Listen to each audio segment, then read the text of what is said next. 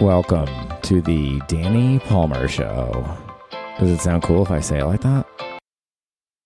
It came upon a midnight clear, that glorious song of old, from angels bending near to earth to touch their harps of gold. Welcome to the newly branded Danny Palmer Show, where I will now just be singing or reciting Christmas psalms year-round, 24/7, 365 on a loop. This podcast is taking a very sharp directional turn. Just kidding. It's just going to be cum jokes until we're all dead. What's up, you Johns? Thank you for listening to the Danny Palmer Show. Here we go. My name's Danny. Just a single dude in the holidays, you know. I went down there to Nashville, hung out with my brother. That was fun. Hope you enjoyed your Christmas and stuff. And I don't know. Is it weird to talk to y'all listening? Isn't that weird, though? Oh yeah, Dan, you're just talking to people that are like listening to your voice later. It just seems weird. It seems kind of whack, you know. But I don't know. I'll keep an open mind. Anyways, all right, let's get to the content here. Okay, I'm recording this literally about 2 hours before it goes out, late Tuesday night. So this is fresh content. Okay, very fresh content. I get these like really nice, supportive greetings. I guess they are greetings, sort of. Feedback, and my friend Marissa says so many nice things. Like I like copy and paste like the nice things that she sends me about the pod, and then I'm like, do I read all of this? I mean, I think it's kind of great. She was talking about when we were doing Space What the Fuck Dude back in the day with my co-host and man now in prison for 3 to 5 years, Zach McGovern. Just kidding, he's not in prison yet. Just kidding. We have our fun. This is a comedy podcast. This is purely fictional and speculative and accurate. That's all this is. Okay, guys? Everybody relax. All right. She said that I'm enjoying your podcast with Zach so much. Every disenchanted millennial, Zach, needs a vivacious Gen X sidekick, me, and vice versa. It's very charming. In episode 44, that's 44 of this podcast, the Danny Palmer Show podcast. It's all one thing. She said, which is my favorite episode so far. And she's just been listening to the pod episodes from the beginning. So listen, other pod listeners, if you guys haven't started from the very beginning and listened to 4 years of me talking into a microphone, like, are you even a real... I'm just kidding. You don't have to do that. Please don't. I don't do it. I'm not going to go listen to that shit. I wouldn't recommend you either. Probably at my peak pod performance. Ooh, alliteration. Today. You know, because I've been doing it longer, but I don't know. Who the fuck knows anything about anything, dude? You know what I'm saying? Okay, episode 44. Oh, yeah. I told Zach that I wish that he would be more confident and enjoy life. Zach's response, I enjoy life just fine, but I also hate myself. And I guess the rest of this might be kind of personal. Okay, then later she says, if that moment doesn't highlight the transition of generations from Gen X to millennials, I don't know what does. That's nice. I love that. Okay, this, I probably shouldn't even... No, I'm going to read part of this. It's funny to me.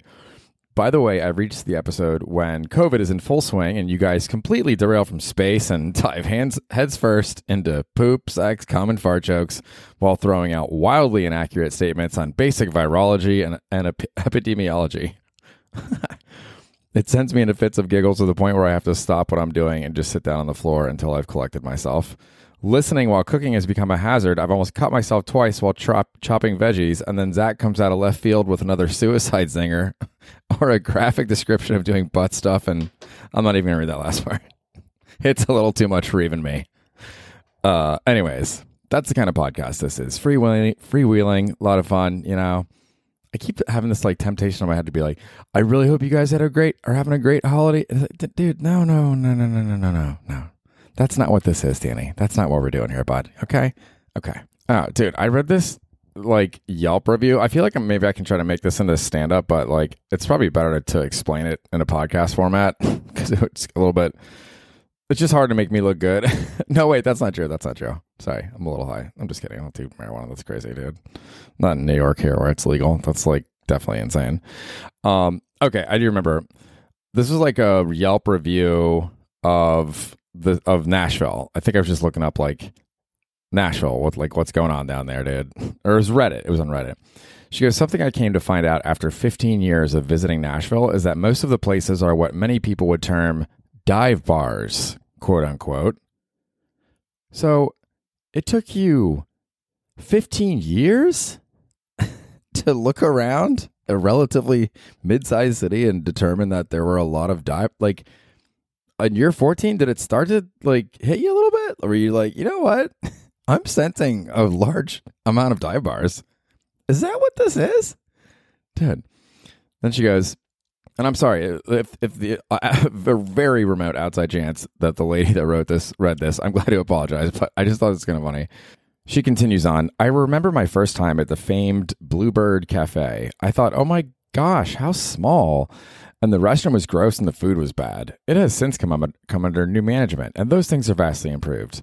But from the first downstroke of a guitar string, I was mesmerized. Dude, I just find that comment to be very corny. From the first downstroke of a guitar string, I was mesmerized. I feel like she probably like had this triumphant moment when she composed that sentence. But when I read that sentence, I had the exact opposite of triumph running through my body. I had just it's like diving into a pool full of peeps, you know, those little yellow marshmallow like, no, dude, no, it's no. I know she means well. Okay, well, I guess this content might be better than I thought it was going to be, even though I'm kind of tired. I'm like, dude, I don't want to fucking record a podcast right now. It's late. And I'm like, Danny, you're off all week. What the fuck else are you doing, dude? Stop being a fucking baby. Record the pod, John, kid. So that's what I'm doing. Thus we are here. I heard this quote in a podcast from this guy, Tristan Harris, recently. He said, what is the biggest swing for the fences I could take within my sphere of agency? And I was like, oh, man. It made me think about Tom Brady when after he won 7 Super Bowls, a reporter asked him, Tom, do you feel like you have anything left to prove? And he was like, we all do. It's like the kind of same mentality. What's the biggest swing that Tom Brady at this point in his life, or any of us at this point in our lives, could take? Like, what's the biggest thing you could do? And I mean, maybe it's like, doesn't have to be like grandiose or like, you know, discovering, I was going to say like polio, but they already discovered that, Danny. Dude, I discovered polio, man. I looked at these books from back in the day. Cool, dude. Did you graduate junior high? Fuck you, dude. That was a conversation I had with somebody who was being mean to me. So I'm leaving that in there too. You know what I'm saying? It's almost 1 a.m, guys. Fuck it. Okay. Dear Santa. Oh, yeah. Dude, so they're selling these fucking miniature cows. I guess that's like a big Christmas item now, like maybe out in the Midwest and stuff. And it's kind of cool. I kind of like the idea of this. So this is from an article about it. While it might sound ridiculous, miniature cows have become a much requested holiday gift in recent years. Just had one picked up this morning, Ali Sign, a rancher in Wright County, Missouri, said Thursday. The animal, a brown micro heifer, cost $10,000 and was headed elsewhere in Missouri to be a surprise Christmas present for a 3-year-old girl. That seems a little intense. I mean, miniature cows, as you'll hear in a moment, are large animals. I don't know if you want to give that to a 3-year-old girl, dude. I think you should be protecting the 3-year-old girl from the miniature cow. The article continues. It was one of more than 15 miniature cows that Miss Sign, 27, said she had sold this holiday season. At Christmas time, early picks up, she said. Usually the wife has been wanting one, and then the husband comes around to it. I thought that was kind of fun, too.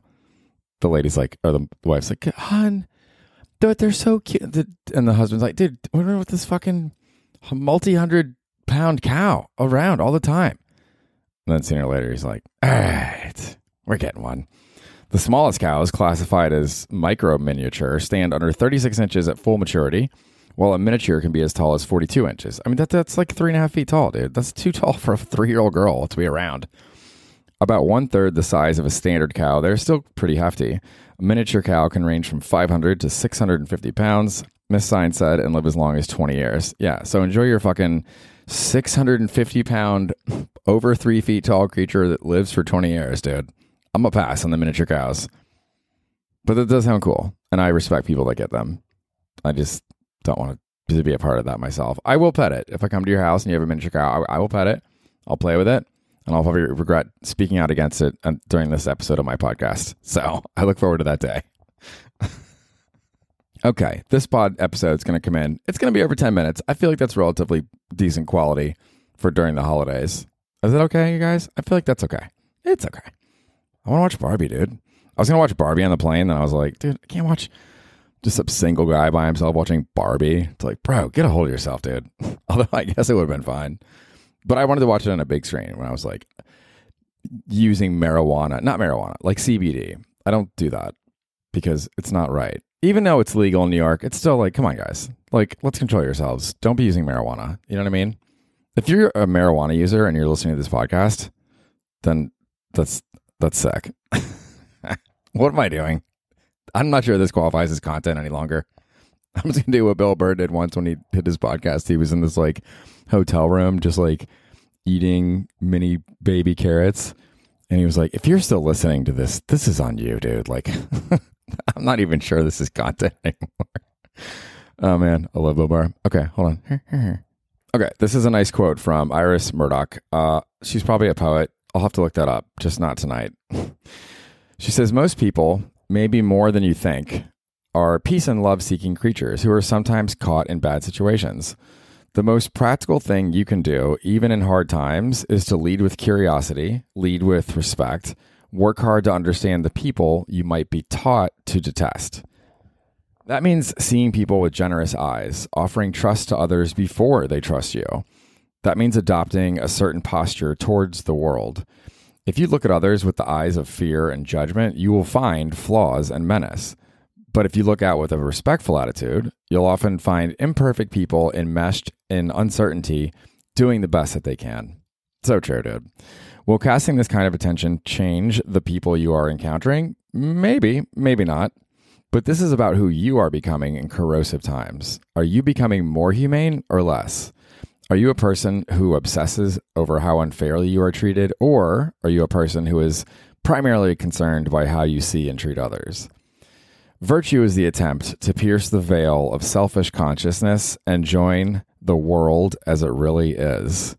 Oh, that's a pretty fucking killer quote to close on for the holidays, dude.